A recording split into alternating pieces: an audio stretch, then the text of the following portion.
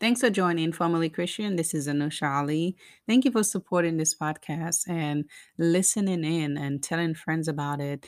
This podcast is so important to me, and I hope it is important to others too, to encourage you to look at the religion that you are a part of, especially if you're a Christian. Have you done research about Christianity? Do you know the different civilizations which are talked about in the Bible? All of those nuances, all of those historical events which are part of the Bible have have happened. Therefore, they are historical events. Yet the Bible portrays those events as they being spiritual events.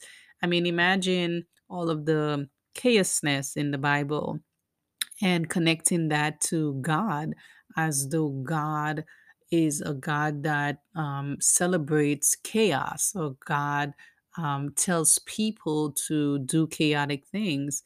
There's a lot of discernment that should happen when you're reading the Bible. There's a lot of disassociation from God that should happen.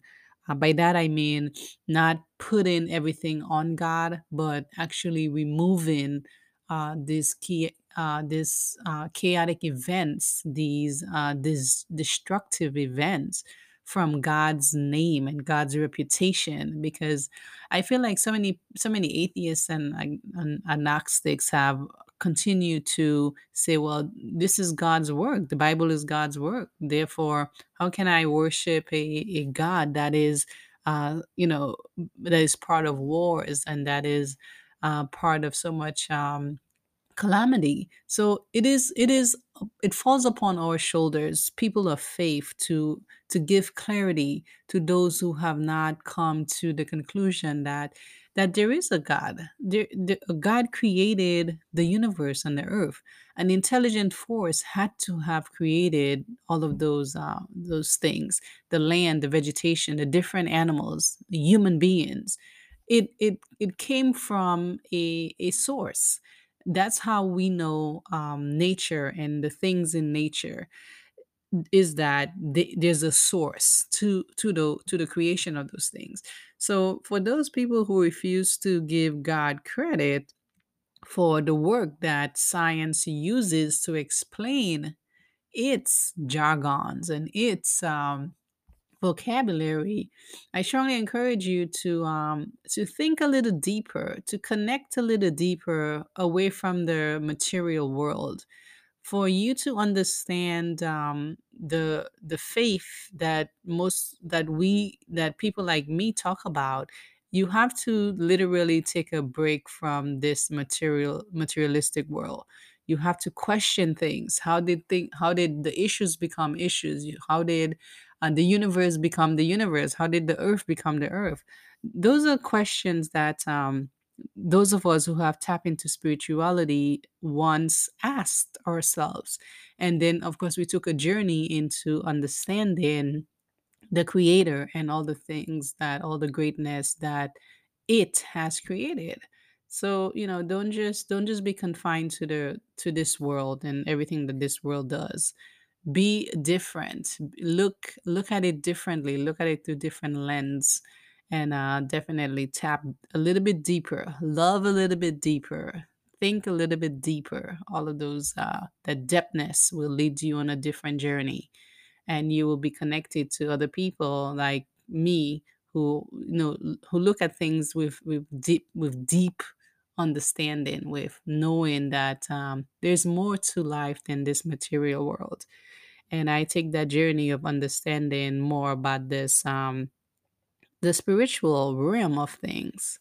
I want to talk about my journey. Of course, it's been a great journey. It's been a great way of learning about myself and getting closer to God, and understanding my life, my plans, what I want to do in this life while I'm here, and just knowing that I don't have the time that I believe I have, and I have to be proactive. I have to continuously become stronger, so that my dreams for myself will flourish at one point. They will come into fruition because I do have them. I do have a lot of dreams that I want to see come into place. It's not easy, but it can happen. And my faith, my relationship with God definitely helps me a lot, helps me to not to give up, not to lose hope. It's just that it's a process. Those things, they take time, they take money, and um, you have to be in the mindset that it will happen, and with faith it will definitely happen for you. So that's my mindset, and definitely my one-on-one relationship with God motivates me, inspires me, strengthens me as I take those different phases of my development. So take some time for yourself. Don't just conform to the way of the world all the time. Take a break from it and learn to tap into something else. Tap into to your humanity. Question the things around you, the people around you, their intentions, their alignment to you, so that you can learn about you. I want to talk about in Christianity where we always say the word amen. Of course, Christians still say that word. I still hear them saying it. And of course, for a long time, I always believed that it was just a saying. Amen. You say a prayer, and sometimes I still hear my son saying amen. And it's only recently that I learned that amen, Amon, Amon Ra was an actual god of Egypt. So this was an individual who was one of the many gods of Egypt, known as Amon, however you pronounce it. So just imagine how many Christians do not know that little information, that they're saying Amen or Amon, uh, and it's an actual person that actually existed. But they probably been saying it for so long, they actually believe that it's just a saying. But just imagine, because unless you are one of those people who thinks that you can reach your ancestors, um, and to help you, you can probably say amen or aman ra. But if you're not the person who is thinking of your ancestors in your prayers, and you're just thinking of God, then that name is definitely not a name that you need to be calling or saying. I always end my prayer by saying thank you, because I know that for so many years of my life I was saying amen, just as most Christians do. So it's is that nuance, is that similarity to Egypt's history that is so saturated in the Bible, and it is just one of many similarities. For example, another similarity is Horus and Jesus, the story of Horus and the story of Jesus, and the similarities of that. Now, even while I was practicing Christianity, I would hear people say, "Oh yeah, the story of Jesus is really just the Horus of Egypt." And I would say, well, what? I would hear the name, but it never clicked that what they meant by that, because as a Christian, if anybody talks bad about Christianity, then I would see them as as the problem. I would not view them as the solution, of course, because I was practicing the religion. So it's only now that I'm reading more into Horus and more into Egypt's civilization and how that influenced the Bible, that I'm understanding what those people meant. When I came across them and they were trying to explain it, I now see them as the solution. They were the solution all along. They were trying to get me to be on the side of the solution. But of course, worshiping the religion will not want you, the religion is not going to want you to question its conclusions about Jesus. But let me read a few of these examples that John G. Jackson talks about between Horus and Jesus. So Horus, at 30 years of age, became adult in his baptism by a nup. So Horus was baptized by a nup. Jesus, as we know, at 30 years of age, was made a man in his baptism by John the Baptist. Another similarity is that from 12 years to 30 years of age, there is no record in the life of Horus. From 12 years to 30 years of age, there is no record in the life of Jesus. Horus was the son of Seb, his father on earth. Jesus was the son of Joseph, his father on earth. Horus, in his baptism, made his transformation into the beloved Son and only begotten of the Father, the Holy Spirit represented by a bird. Jesus, in his baptism, is hailed from heaven as the beloved Son and the only begotten of the Father, God, the Holy Spirit that is represented by a dove.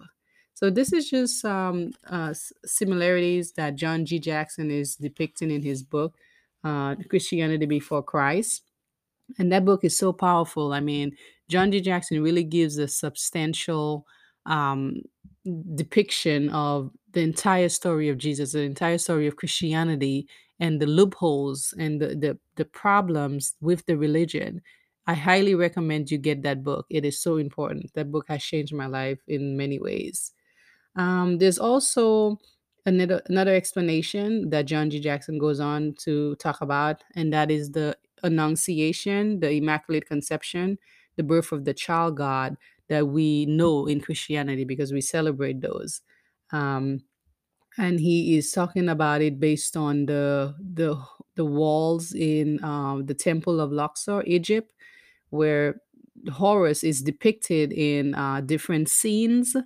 And those three scenes, for example, the Annunciation, the god Thoth, Thoth, is shown announcing to the Virgin Isis the impending birth of her son Horus. Secondly, the Immaculate Conception. The god Knep, the Holy Ghost, and the goddess Hathor are shown mystically impregnating the Virgin by holding crosses, which are symbols of life, to the head and nostril of the mother to be. Third, the birth of the third god. The mother sits on the midwife's stool, and the newborn infant is held by attendants. So John D. Jackson is explaining I guess, statues of or pictures, however they are emblazoned in the temple of Horus, because of the similarities of Horus and Jesus. And definitely, it raises the eyebrows. It definitely, tells me that. You know what, I cannot continue to worship Jesus knowing that all of these connections to the civilization of Egypt, its civilization to the civilization of Egypt. And as I'm reading his book alongside, listening to the different explanations by other researchers, it's so substantial. The story, the research that they are referencing, the archaeological findings about Jesus and the conclusions, in the world of academia, it really just it motivates me. It tells me that I have not made a wrong choice by living Christianity. It tells me that there's more for me to learn, because now I don't see the Bible as a holy book. I see the Bible as a history book. I think it needs to be in the library, in the reference section, so that it can be analyzed, because there's so many different civilizations in the book that it needs to be analyzed, and not put a spiritual twist to it. We cannot continue to say that this is a book from God or that God breathed into this book.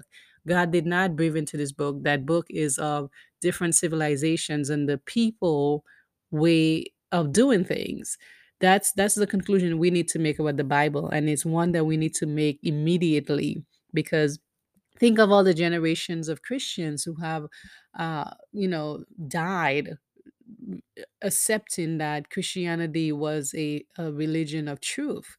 And think of those who are still practicing this religion, the different denominations of Christianity, continuing to believe this. We need to wake up. We need to not allow other people to make conclusions for us, and learn to do research on our own for our own selves, so that we are not conned into following other people's ways. So I strongly, strongly encourage you to do that, to not just get out of that mentality that you always have to do what your parents did or what your grandparents did, that you always have to follow traditions. Not all traditions should be practiced, especially with new information, especially in this new century. Um, it's more about analyzing those traditions, seeing if they're beneficial at all to continue with. So, just continue to be strong, continue to rely on God's love.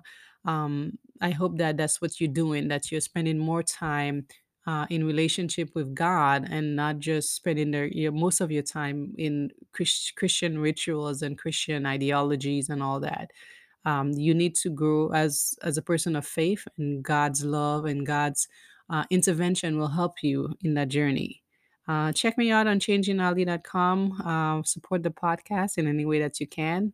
And I hope to have you in my audience in the future. Thank you.